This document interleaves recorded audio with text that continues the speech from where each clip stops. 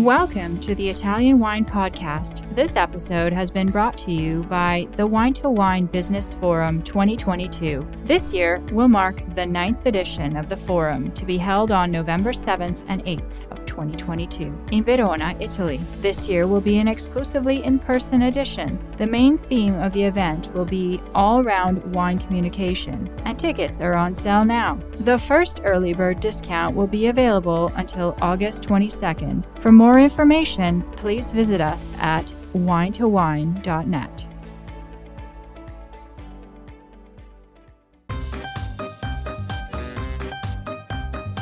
Welcome to Everybody Needs a Bit of Scienza. Today, Professore announces his upcoming new book, Vine and Prejudice, and tells us about racism in viticulture. And of course, there's pizza and wine too. Richard lo conosci benissimo, ormai è il tuo traduttore ufficiale, ok? Vorrei raccontargli un po' questo libro nuovo, il progetto editoriale, The Vine and Prejudice. Allora, Attilio, raccontaci com'è nato questo libro. Questi scritti nascono molto tempo fa, in occasione della prima ondata della viticoltura biodinamica. Bisognava dare un senso e un contenuto a questa scelta, perché molte persone che facevano biodinamica conoscevano il nome di Steiner, ma non avevano la percezione di come Steiner si fosse messo in testa di fare questa ipotesi, diciamo così, di questa viticoltura particolare. Lui non parlava di viticoltura, parlava di agricoltura. Ho pensato che fosse necessario collocare Steiner nel suo tempo e collocarlo nel contesto culturale del suo tempo, prima del Novecento, un periodo molto particolare per l'Europa, particolare per gli aspetti politici, ma anche per gli aspetti scientifici. E si crea una sorta di contrapposizione culturale, ideologica, tra quelli che volevano mantenere la tradizione dell'agricoltura precedente alla chimica e quelli invece che volevano introdurre la chimica nell'agricoltura. Si creano due correnti di pensiero, quelli che vengono chiamati gli umisti, i quali sostengono che l'etame è l'unico concime ammesso per loro, e dall'altra i mineralisti, che invece sostenevano che la fertilità poteva essere incrementata e potenziata con i concimi minerali. In questo clima di grande tensione, sia politica che scientifica, Steiner viene preso, diciamo così, quasi alla sprovvista, quando lo invitano a fare una serie di lezioni ad un gruppo di agricoltori della Slesia. La Slesia era un territorio di bassa fertilità e allora si rivolgono a lui dicendo: ma tu con questi principi di questo cosmo, cosa si può fare? E lui così, dopo una serie di lezioni, dice: fate così, prendete i rumini delle vostre vacche, mescolateli al letame e fate dei compost. E dopo distribuite questi compost, questi mede, nei vostri campi. Questa cosa ha un successo clamoroso. Da qui parte una iniziativa fatta da un gruppo di inglesi, i quali capiscono da fare, e qui si innesta il discorso della Thun. La Thun comincia a produrre questi preparati che lui aveva ipotizzato per poter ridare fertilità ai suoli, quindi la 501, 507, eccetera, che diventano poi oggetto di un grande commercio, naturalmente, no? La Thun li produce e li vende. Gli inglesi chiamano Steiner in Inghilterra a fare una serie di lezioni, come ha fatto in Slesia, con grande successo, perché lui alimenta questa strana filosofia che rifiuta l'aggressività della chimica o comunque della ricerca anche genetica, per tornare un po' alle radici, a questa specie di agricoltura tradizionale del passato. Questo è il segreto. Allora, io ho pensato di raccontare questa cosa cercando di far capire a chi fa biodinamica che non ci sono, diciamo così, delle spiegazioni scientifiche a quello che fa la biodinamica, ma ci sono solamente delle sensazioni olistiche, no? Non c'è una spiegazione, che bisogna stare molto attenti, perché Steiner, che era astemio, lui non applicava queste cose alla vite, le applicava ad altre culture. Quindi l'ipotesi steineriana poteva funzionare bene senza nessun problema. Allora da lì ho cercato di dare una spiegazione più profonda. Mi sono riferito all'esperienza dell'uomo nuovo dei russi, il fatto di dover creare delle persone resistenti incrociandolo con gli scimpanzé e cambiando il sangue di tutti gli uomini, facendo trasfusioni senza tener conto del gruppo sanguigno. E poi tutta una serie di banalizzazioni di queste ipotesi, diciamo così, di tipo non scientifico, che possono essere però molto preoccupanti ai fini della sopravvivenza anche della viticoltura. Richard. Okay, so why don't you tell us your experience, what the book is about, and perhaps tell us what the challenges were. It's called Vine and Prejudice, with a subtitle, Fake Science and the Search for the Perfect Grape. Are you enjoying this podcast? There is so much more high-quality wine content available from Mama Jumbo Shrimp. Check out our new wine study maps or books on Italian wine, including Italian Wine Unplugged, and much, much more. Just visit our website, mamajumboshrimp.com. Now, back to the show.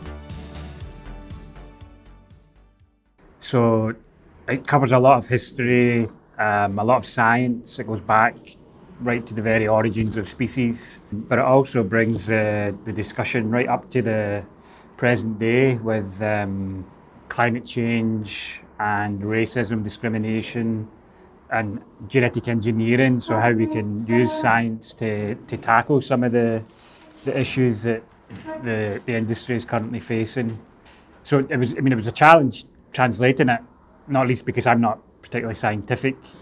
So a lot of the vocabulary that Scienza writes in a way that's so rich with history and science and mythology.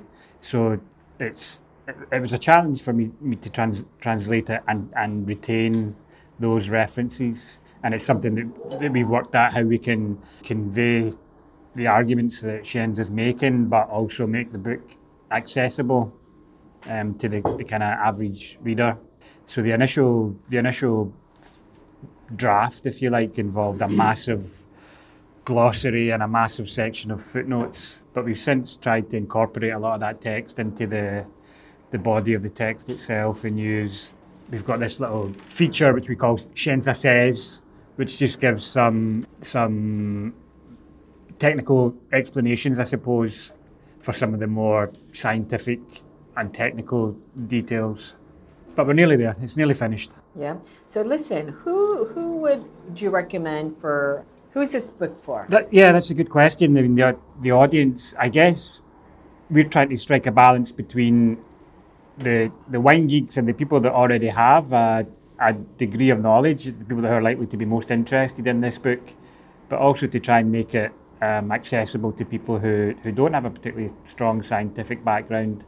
But yeah, anyone in the wine community, whether they're a professional or just an enthusiast, I think is going to get something from this book, whether it's the science, whether it's the history, whether it's some of the more topical issues.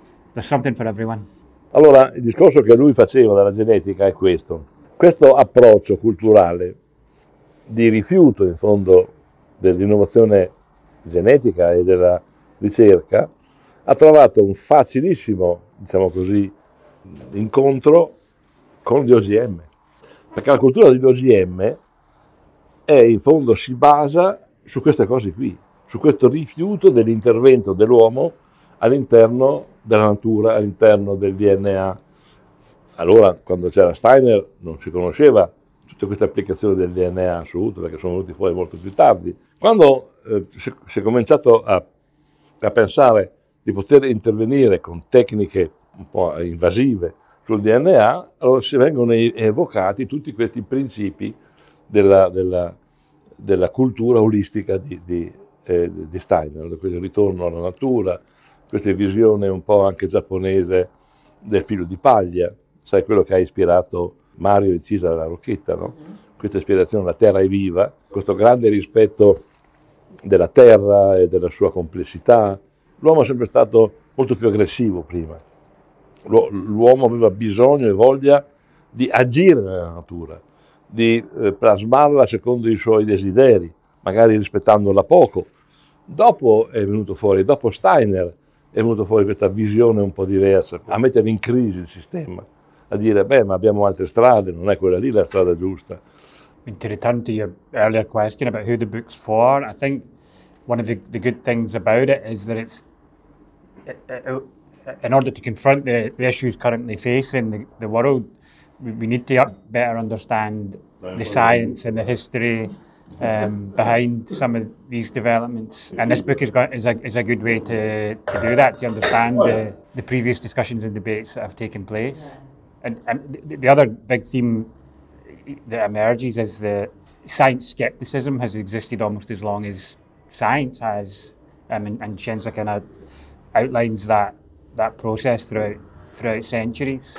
But then the conclusion really is that if we are going to tackle the big issues facing the world, we really need to embrace science and some of the more scary scientific solutions like genetic engineering. If we want to reduce the use of chemicals, for example, then genetic engineering is going to be a possible solution. Il problema ha trovato, diciamo così, queste soluzioni, ha trovato un terreno molto fertile, proprio in un periodo, direi antropologico possiamo dire, in cui c'è questo progressivo distacco dalla campagna.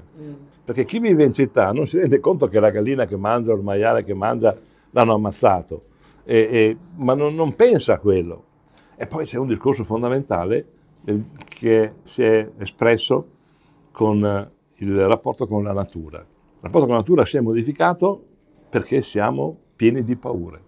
La paura provoca nel consumatore angoscia e lui si sente in un certo senso legittimato a difendere il mondo. E come fa a difendere il mondo? Lo difende consumando prodotti biodinamici, consumando prodotti senza chimica. E abbiamo sbagliato a raccontare, a usare la parola naturalità.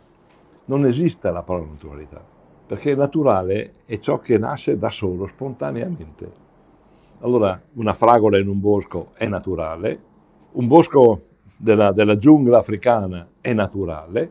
Però il vino non può essere naturale. Non c'è naturalità nel vino. Perché il giorno in cui l'uomo, 15 o 20.000 anni fa, con il Neolitico, ha cominciato a domesticare le piante selvatiche, le ha rese estremamente sensibili alle condizioni ambientali. Da sole non possono più vivere.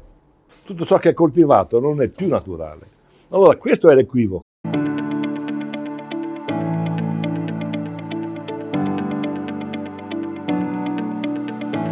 We hope you enjoyed today's episode brought to you by the Wine to Wine Business Forum 2022. This year will mark the 9th edition of the forum, to be held on November 7th and 8th, 2022, in Verona, Italy. Remember, the first early bird discount on tickets will be available until August 22nd. For more information, please visit us at winetowine.net.